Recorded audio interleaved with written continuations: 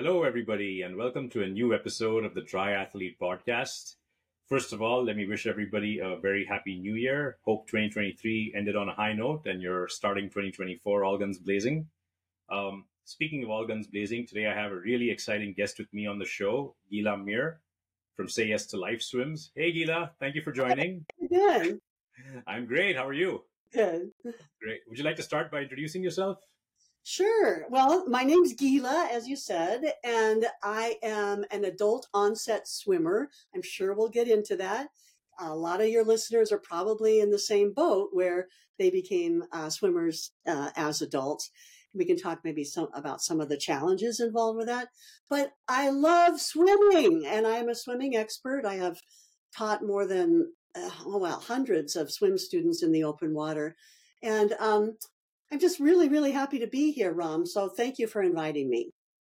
Appreciate you being here. And you can count me as one of your students. A couple of weeks ago, Gila was nice enough to join me out in the open water on her kayak and give me some really good tips on my form. And it really helped. I mean, I can actually feel myself improve after that session. So anybody Great. in the Seattle area, if you're looking for, a really energetic coach to follow you on the water a couple of times, look Gila up. And we'll share the links and stuff in the podcast description. All right. Cool. So yeah, I think why don't we start by talking about your fitness history growing up? I actually don't have a lot of fitness history growing up, and we could talk a little bit about Title IX. That was one of the things. So that was something that was passed in '73, I believe, which put a lot more money into women's sports at the university level. That changed the world for girls and women.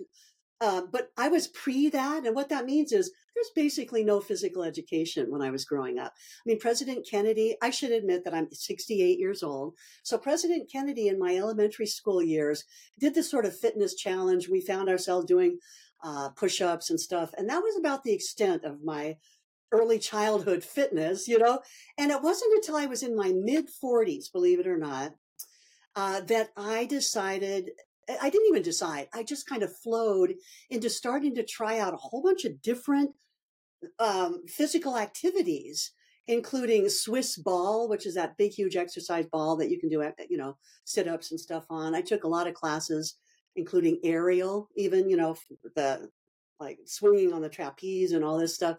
What I landed on, what I was really built for, what my heart was into was ultimately swimming. So at the age of 46, I took my first swim lesson at Rainier Beach Pool here in South Seattle. Interesting. So, I mean, mid 40s, what was the trigger for you after so long not being physically active? Was there something specific that motivated you to look into this area? And I won't say that I sometimes say I was a couch potato, which is not totally true because our whole family was fairly active. I bicycled my whole childhood and all that stuff, but I never did anything sporty. I just bicycled to get around town. So part of my exploration in my mid 40s was I was taking this aqua jog class. It was deep water aqua jog. And you've probably seen those or even taken those classes. They're super fun. But I looked over to the other lane, the lane right next to the area that we were using, and there were these swimmers floating by, seemingly effortlessly, just so graceful. Oh, I just suddenly, the light went on. I want to be one of them. So it was that moment that I kind of did a deep dive, so to speak. I went and got my first lesson a few weeks after that. So that's what spurred me. Yeah. Well, congratulations. You are one of them now. So you've made it. Interesting. So, fast forward to today, what role does fitness play in your life today now? It plays a pretty big one. It's kind of really integrated into my life now. I started Say Yes to Life Swims, which was the only and still remains the only swim excursion company, open water swim excursion company in the Northwest in 2011, sort of based on a swim trek. Some of your listeners may be familiar with these international swim vacations that you can take. So way back in the early days, I kind of looked at that and said, hey, we are surrounded by water. I want to kick something like that off. So with that came a whole bunch of physical activity, because as you know, because you were a student, I'm in the kayak. I have to get in and out of the kayak, 3 to 5 times every day that I give lessons.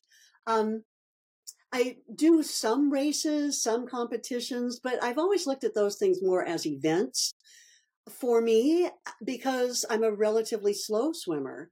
And I've won my age group sometimes only because like there's two of us in that age group, which is great.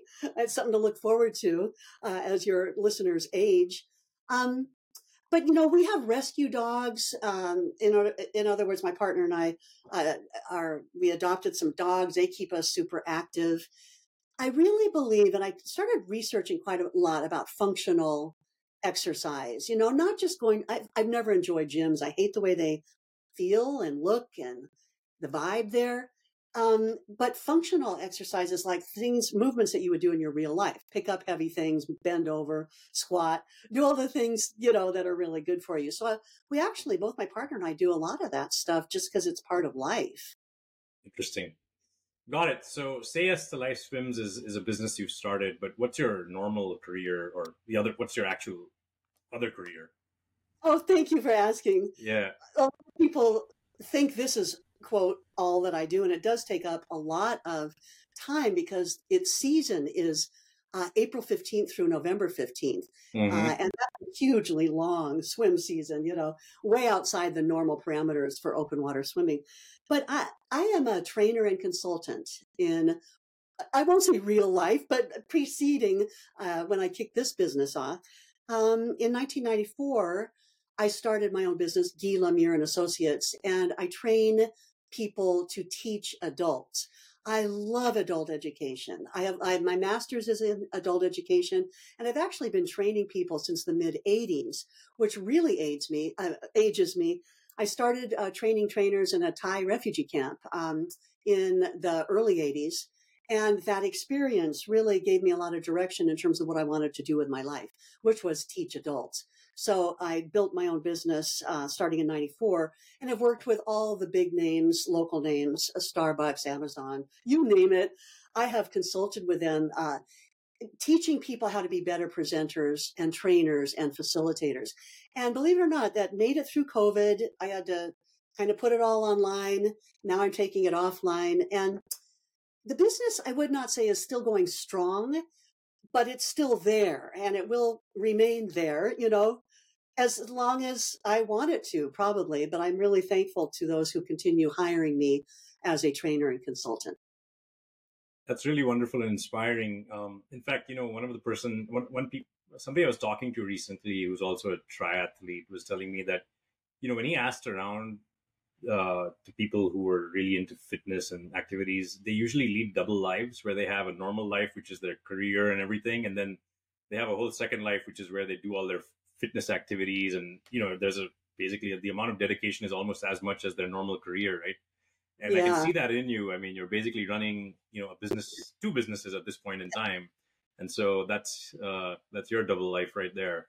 it So, really is. And yeah. sometimes when I have to do two things in the same day, that is like do some online consulting and then switch over to, hey, strip off these clothes, put on some other clothes and climb in that kayak and tune into my swim brain. It is kind of an Hmm. interesting switch. Interesting, interesting. But let me just say, So, the yeah. underlying commonality is always how much I get out of working with adults in an Hmm. educational context. I just love it. Interesting. So Yeah. yeah, adult education. I mean, I have my own experience with that. I used to run a business, an ESL business, English as a second language business in India to teach young adults spoken English. So that's been an area that I'm pretty passionate about as well. What what gives you a kick about that space? I think that when adults put themselves into a vulnerable position of wanting to learn, that Hmm. automatically puts them into a, I've been in that position. I felt so humiliated trying to learn how to swim at the age of 46. I was very bad. I didn't know what I was doing. I was uncoordinated. And that can be those feelings. A lot of people have those even in the corporate training room when I'm talking to them about, hey, stand tall, enjoy what you're doing in terms of presenting. Here are some tips and techniques. I know what's going through their minds and bodies is, I'm horrible at this. I can't do this. This is not me. And many of my swim students say that they come to me with that same feeling of, I can't do this, but they took that leap and said, I want to give it a try. And that's what I just appreciate and love that in adult students. I honor that in adult students.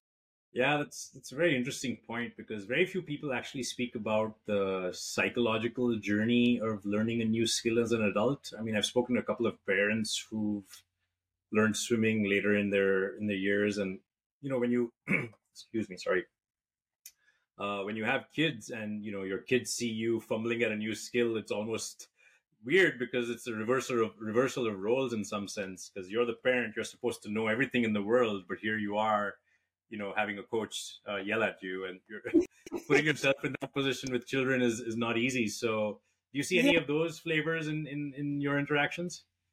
Well, thank God I don't believe in yelling Okay. at people, but I can definitely see how humbling it would be to be an adult with children Yeah.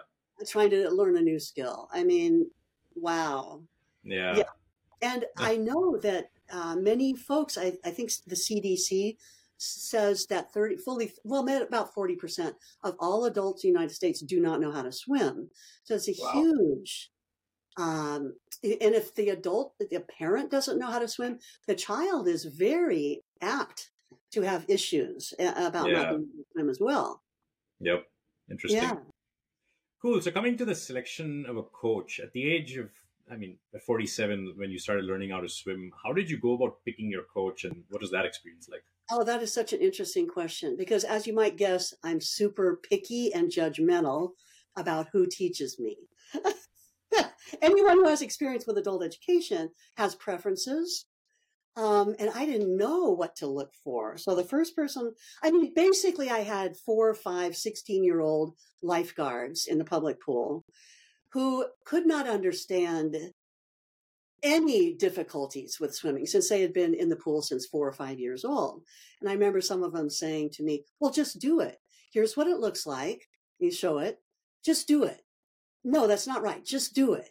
It's like, what? Well, give me the steps. Tell me exactly what I'm doing wrong or right with my hand. What with my body? Tell me what you see. Um, Now I realize it would have just been really helpful to have somebody come out and video me, but then I wouldn't have known really what I should have been doing anyway. So you need a really knowledgeable person.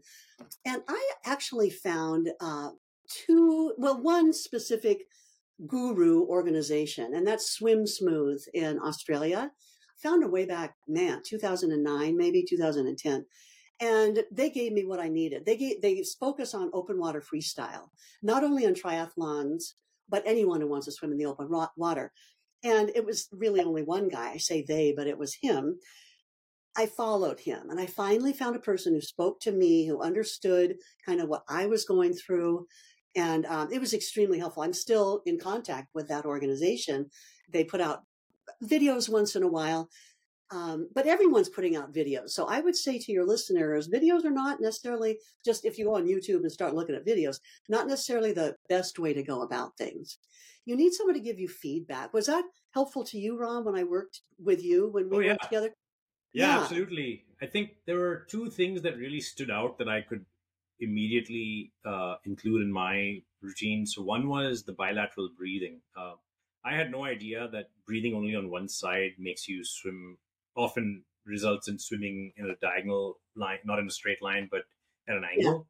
And in open water swim, that basically adds mileage to your distance for no reason. And that's just direct exertion and time that you're adding to your overall, overall swimming leg, right? So that's terrible. So yeah, trying to practice bilateral breathing was hugely helpful for me. And the other thing was, I mean, just to improve my breathing rhythm, I think you gave me the mnemonic or the thing, which was like bubble, bubble, blow, bubble, bubble, blow. And just having a physical rhythm to chant, again, gets the body and mind into a groove that there is a certain cadence at which you're operating, and you can hold yourself true to that. And that just helps, again, things fall into place. So I think those two things were very, very helpful for me, and I still kind of use them pretty much every time I swim. That's interesting. Thank you for sharing that. I had, as you know, it's New Year's, it's 2nd of January. I had a New Year's brunch yesterday. I went to this brunch and I was talking to this guy who's a cyclist. He's a triathlete, just like many of your listeners. And he had listened to a podcast recently and he said this takeaway he got was so interesting because he says in bicycling, the feedback is pretty fast. You learn what is working, what's not working pretty darn fast by feel. But in swimming, the feedback is much slower. Somehow it's slower for our bodies to catch on to what your coach may be telling you. We can't necessarily feel it as well as we can with maybe running and biking. Um, that says to me, the takeaway is you got to be so patient as a swimmer. And so many students who come to me with triathlon as their goal just think they're going to be able to kill it in one lesson. And hey, I got to tell you, that's not going to happen, because swimming is an art and it takes a long time. There are techniques that speed it up and make it more efficient to learn. But I think in general, it's a little harder to master than some of that other stuff. It is, I think. Yeah, I mean, there's something unique about the way the muscles need to work and the position you're in that, normal day-to-day life kind of doesn't do for you. So, yeah. And I guess it's also tougher to learn things as an adult, perhaps. So all that kind of adds up. But coming back to your adult learning experience, excuse me. So how long did it take you? How much effort did you have to put in to become comfortable and ultimately start your own coaching school? I've been thinking about this recently because I'm very aware that even though now I've been swimming for a little over 20 years, I'm still learning. I am still learning. And something you mentioned a little bit ago about rhythm and tempo. I mean, if it's not one thing, it's another in a sense to work on. And I've been very aware over the last 4 or 5 months, just really getting even more in touch with my swim rhythm. It's something that you know it when you have it, but if you don't have it, you don't know quite how to get it. And so I've been tuning in and just doing self-work on that. Now, what was your actual question? I actually forgot that just then because I wanted to just say trying that. to walk through your learning experience. So you started learning at the age of 46, 47 with a coach. How long did it take you to feel confident? Yeah. Yeah. Well, I started in 2001. So by 2000, and then my mom died. Like life happens, So by 2006, I swam my first Alcatraz event. And that's, when you think about Alcatraz, it sounds so mythical and like, ooh, but it's really only 1.25 miles. So most people can swim Alcatraz. It just sounds so impressive. So I would encourage anyone that hey, start thinking about Alcatraz, even if you don't see yourself as primarily a swimmer. So that was only 5 years after I started. And that was actually the beginning of my open water journey. I love swimming in the pool. But some of the things that I've been able to accomplish in 2015, I swam the 11-mile Portland Bridges swim, which is, as it says, you go under each of the 12 bridges on the Willamette River. And that's my longest swim to date. I'm not sure, I've been asking myself, what about 2024? What are my goals for 2024? I think one major goal, and I think everyone should do this, is get into the pool at least once a week. I'm so busy with life that often a week goes by and I can't get into the pool, even though I may swim in the open water twice. But the pool is where you really work on your technique. And that's why I've always done both pool and open water swimming. Interesting. Yeah. I also, at the beginning, go back to your question, I entered every single race I could possibly enter just to do it. And I think that's important too, to get over some of those psychological humps that we all have about, oh my God, I'm not a competitor, this is scary, etc. Interesting. So how long were you actively taking coaching? I would say not long. I would say in essence, I'm more of a self-directed learner. What I did, I found I practiced a lot. I probably had 4 or 5 people that acted as coaches for a lesson or two. So I don't have a real coach other than that Swim Smooth, Got it. Organization. but I read tons of research. I took a kinesiology class. I mean, I got really into the mechanics of swimming. What works? Interesting. Yes, Interesting. I'm not interested in just telling people, hey, let's go give it a try. I actually want to go back to what I've learned through my own personal experiences and struggles. Oh my God, my struggles, and what the research tells us about depth of entry on when you put your hand in, the pull. Swimming is much more complex than a lot of people, I think that it is. On the other hand, it can be much easier if you think of the definition of swimming as being so long as you're moving forward in the water and getting the breath that you need, then you're swimming. So the world is Interesting. your oyster in terms of what Yeah. what part of swimming you really want to focus on. Yep. But no, that's a good note to our listeners, which is you don't always need to have an active coach for a long period of time, and especially now, I'm guessing the content online is way better than it was, when you started out learning, Gila.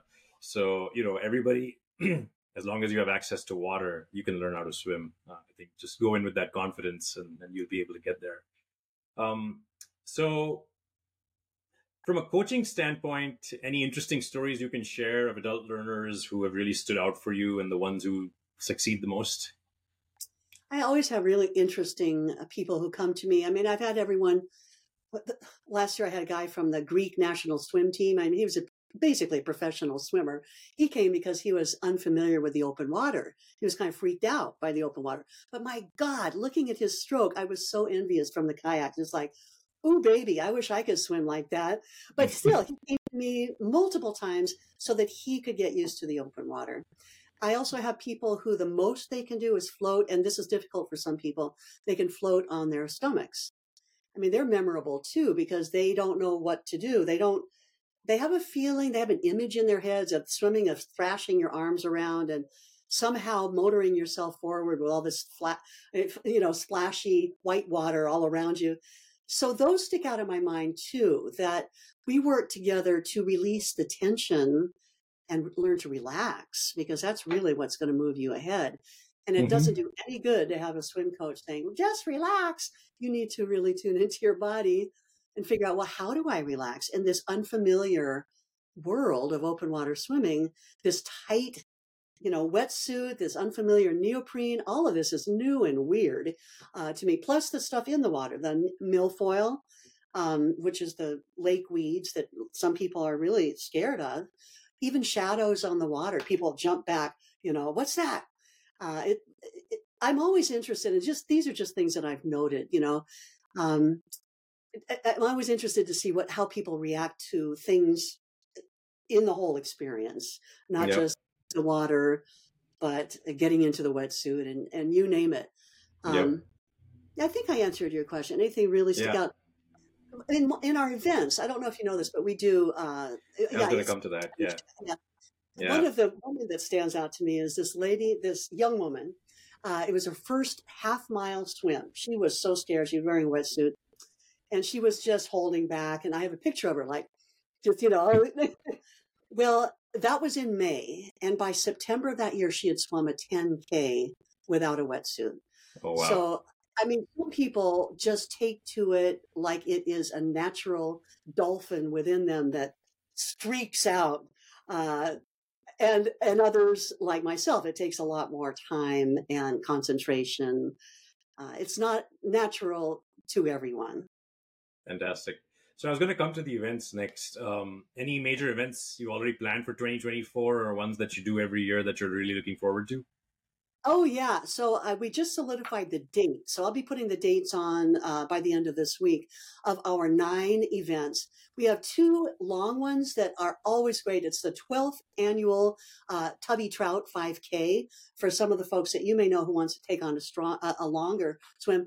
And we also every other year we do the Octo Challenge, which is an 8K swim. So these are long swims, but we always start in May, late May or early June, with a half mile and a mile swim for people who potentially are just starting out. I know people for whom that was their very first open water swim, and other folks took lessons with me the year before and they want to start again. And this is kind of a way to kick that off for them. Interesting. We always end the year with an alki. swim called Awesome Alki, and this is, I think, that's 13th year. Um, Wow. where we do fish and chips, and it's a really. One other swim that people love is the Deception Pass, which sounds scary to people because the water is intense up there, but there are bays there that Mm-hmm. are not rough at all, that are beautiful places to swim. So we always do a gourmet picnic Deception Pass swim in August. So if any of your listeners are interested in these swims, just look on the Say Yes to Life Swims website, maybe within the next week once I post those. They can't register until I think March 15th. Everything opens up for registration, but putting them on the calendar is pretty important with all the stuff that triathletes Absolutely. get into over the year.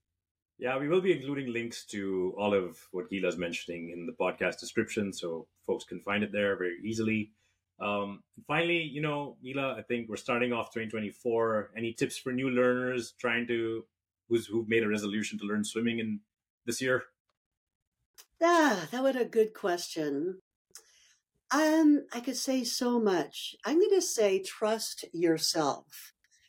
If you decided that you wanted to swim, trust yourself, take it slow, find a coach, and I just want to say follow that sensation that you had, that feeling that you had of, I think I want to take on swimming. Or if you're a triathlete, you have to take on swimming. Relax, it's not that bad. And you'll probably love it once you start. I know the triathletes, nah, not me. But so many triathletes end up saying, hey, I never dreamed it would be true, but I really like the swimming portion of the triathlon. Yep.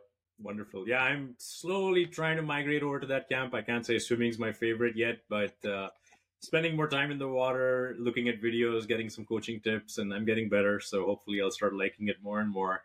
Well, good But luck. I think, yeah, that's a great note on which to end this podcast, Gila. Thank you so much for your time and your, sharing your story with us. Super inspiring. When I started the podcast, I never thought of the fact that I would include. I mean, somebody would talk about presidential action impacting fitness journeys, right? So it's Yeah. just amazing to hear these stories and how things just come together in life.